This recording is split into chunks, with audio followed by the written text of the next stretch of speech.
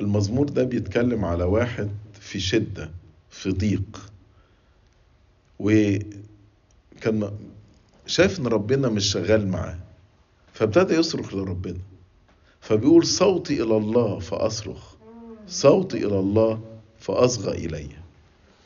الآية دي بتلخص كل المزمور، انه بيصرخ لربنا وقت الضيقة، وصوتي الى الله فاصرخ يعني انا صرخت بصوت ربنا، ولكن ربنا استجاب لي، ربنا اصغى الي. ودي بتبين الغيرة في الصلاة. مفيش واحد يكون بيغرق ويقول له يا رب نجيني، اللي بيغرق ده بيصرخ نجيني الحقني. فمفروض تكون الغيرة في الصلاة بتاعتنا زي صراخ القلب. تلاقي كلمة صراخ كتيرة في المزامير، من الأعماق صرخت إليك يا رب، بصوتي إلى الرب صرخت، بصوتي إلى الرب تضرعت، صوتي إلى الله فأصرخ، صوتي إلى الله فأصغى إلي.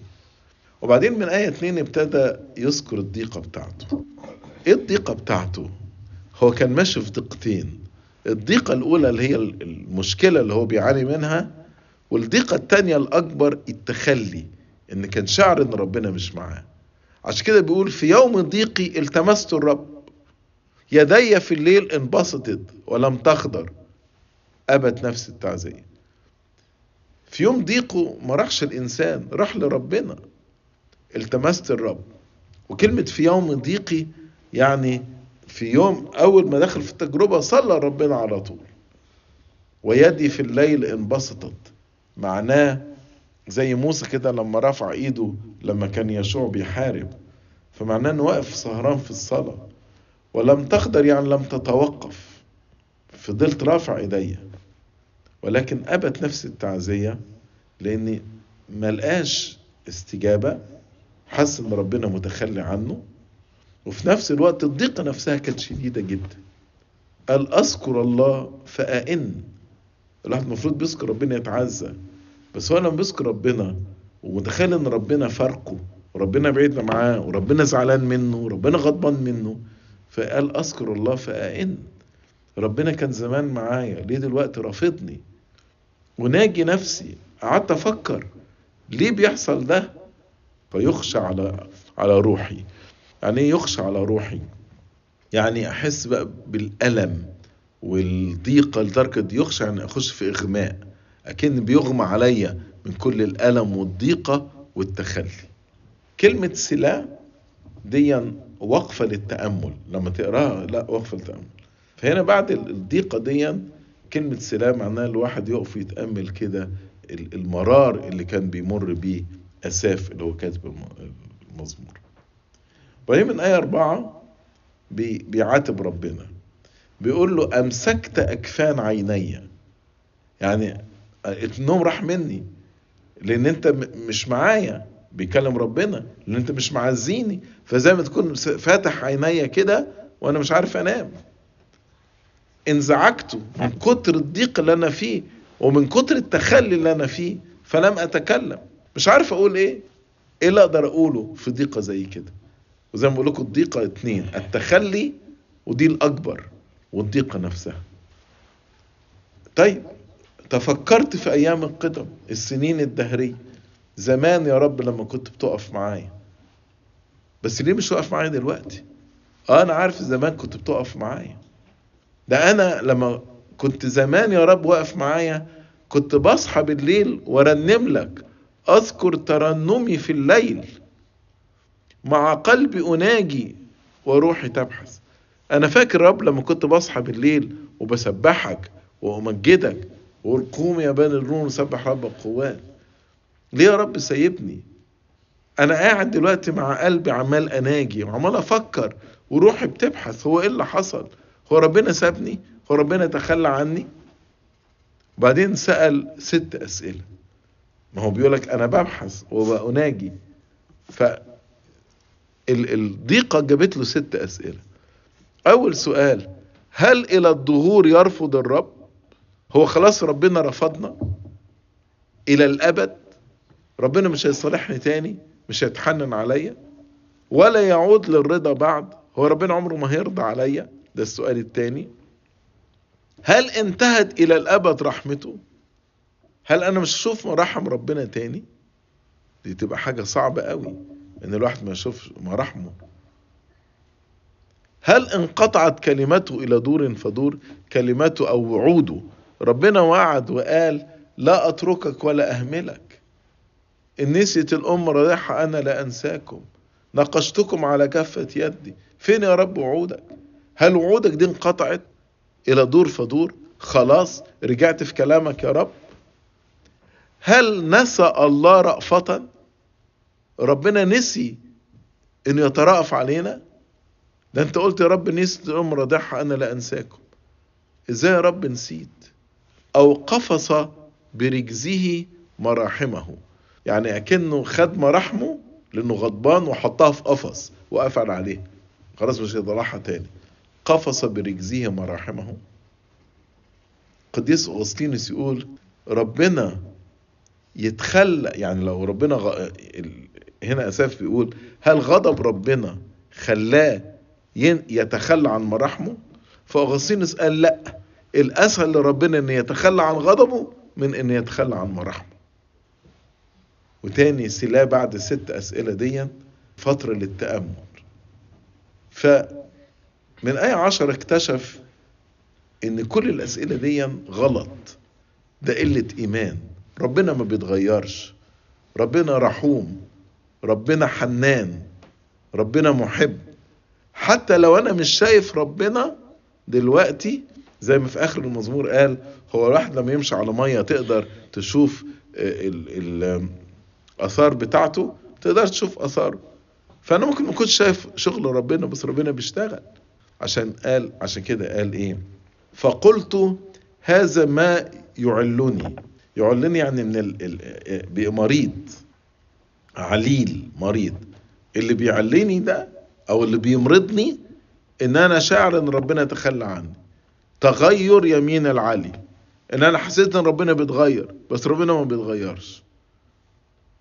المفهوم الغلط إن ربنا تخلى عني، المفهوم الغلط إن ربنا نسي مراحمه، المفهوم الغلط إن ربنا نسي رأفاته، ده اللي بيعلني، ده اللي بيمرضني. تغير يمين العلي. عشان كده بقى قرر يعمل 3 حاجات، ودي تنفعنا وقت الضيق. أول حاجة إن هو يذكر، يبتدي يذكر نفسه بأعمال ربنا. تاني حاجة يتأمل فيها، مش مجرد يذكرها، ويسأل ايه الدروس اللي اتعلمها منه. ورابع حاجة يروح ويخبر الناس عشان الناس تستفيد، وأيضا عشان يمجد ربنا. فقال أذكر أعمال الرب إذ أتذكر عجائبك منذ القدم. قال أنا هبتدي أفتكر بقى شغل ربنا وأتذكر يا رب كل اللي أنت عملته منذ القدم. ألهج يعني أتأمل بجميع أفعالك. هقعد يا رب أفكر في أفعالك وأتأمل فيها، وبصنائعك اللي أنت عملته ده أناجي، هروح أبشر الناس أقول لهم ده ربنا عمل وعمل وعمل وعمل. وديا روشتة تنفعنا لما نكون في ضيقة. 3 خطوات دولت: أذكر، ألهج، أناجي. أتذكر أعمال ربنا، أتأمل فيها، أخبر بيها. فابتدي أتذكر. تذكر 3 حاجات عن ربنا. دي 3 حاجات مهمة. أول حاجة هو ربنا مين؟ اللهم في القدس طريقك، أي إله عظيم مثل الله. يعني أعمال الله كلها أعمال مقدسة. اللهم في القدس طريقك، أعماله كلها مقدسة. وعشان أفهم ربنا لازم أكون عايش في حياة قداسة. وعشان أفهم ربنا أجي الكنيسة في القدس، أجي لك الكنيسة عشان أفهم أعمالك يا رب. طريقك في القدس. ولما أجي أدخل الكنيسة وشوف أعمال ربنا وربنا يظهر نفسه ليا، هقول ربنا فيش حد زيه. أي إله عظيم مثل الله. فأول حاجة الواحد يتذكرها ويلهج بيها ويناجي بيها عظمة الله. من مثلك في الآلهة يا رب؟ من مثلك؟ فيش حد يا رب زيك. تاني حاجة الله العظيم ده أعماله عظيمة وقوية. يعني في نفسه هو عظيم، أعماله أيضا عظيمة وقوية. أنت الإله الصانع العجائب، عرفت بين الشعوب قوتك. كل العالم يا رب عارف قوتك. انت الاله صانع العجائب. هو مين اله نقل جبال ولا شق بحر ولا اطفأ اتون نار ولا سد افواه الاسود؟ مين اله عمل كده؟ انت الاله صانع العجائب، عرفت بين شعوب قوتك. فدي تاني حاجة اللي هو بيذكرها وبيلهج بيها وبيناجي بيها. اول حاجة عظمة الله، تاني حاجة اعمال ربنا العظيمة، اعماله وقوته. من اعظم اعمال ربنا انه فدانا، انه بيخلص ولاده، انه يعني نقل الجبل وسد افواه الاسود واطفأ لهيب النار وشق البحر الاحمر. ليه؟ عشان ينقذنا، عشان يفدينا. واعظم فداء عمله على الصليب لما فدانا من الشيطان والخطية ومن حكم الموت ومن جهنم. عشان كده قال له فككت بذراعك شعبك بني يعقوب ويوسف. ذراع، دايما كلمة ذراع ترمز إلى الابن الذي تجسد، لأن ده الآب بيعمل كل حاجة بالابن، هذا الذي به خلقت كل شيء. فزي ما احنا بنعمل كل حاجة بالذراع بتاعنا، لما كلمة ذراع يبقى هو ده اقنوم الابن الذي تجسد اللي الآب بيعمل بيه. فأنت يا رب فككت، يعني خلصت، يعني فديت بذراعك بابنك شعبك بني يعقوب ويوسف. يعقوب يرمز لإسرائيل ويوسف للأمم، لأن يوسف عاش في مصر واتجوز مصر إلى آخره. فيوسف يرمز للأمم ويعقوب يرمز لإسرائيل. يعني يا رب أنت ريديمت، فديت كل شعبك. يبقى هو 3 حاجات: يذكر، يلهج، يخبر أو يناجي. إيه اللي هو تذكره وتأمل فيه وأخبر بيه؟ 3 حاجات: عظمة الله who he is في نفسه، الحاجة التانية أعمال الله العظيمة، وتالت حاجة الفداء. ابتدى بقى يتكلم على موضوع الفداء في آخر 4-5 آيات. فقال أبصرتك المياه يا الله، أبصرتك المياه ففزعت، ارتعدت أيضا اللجج.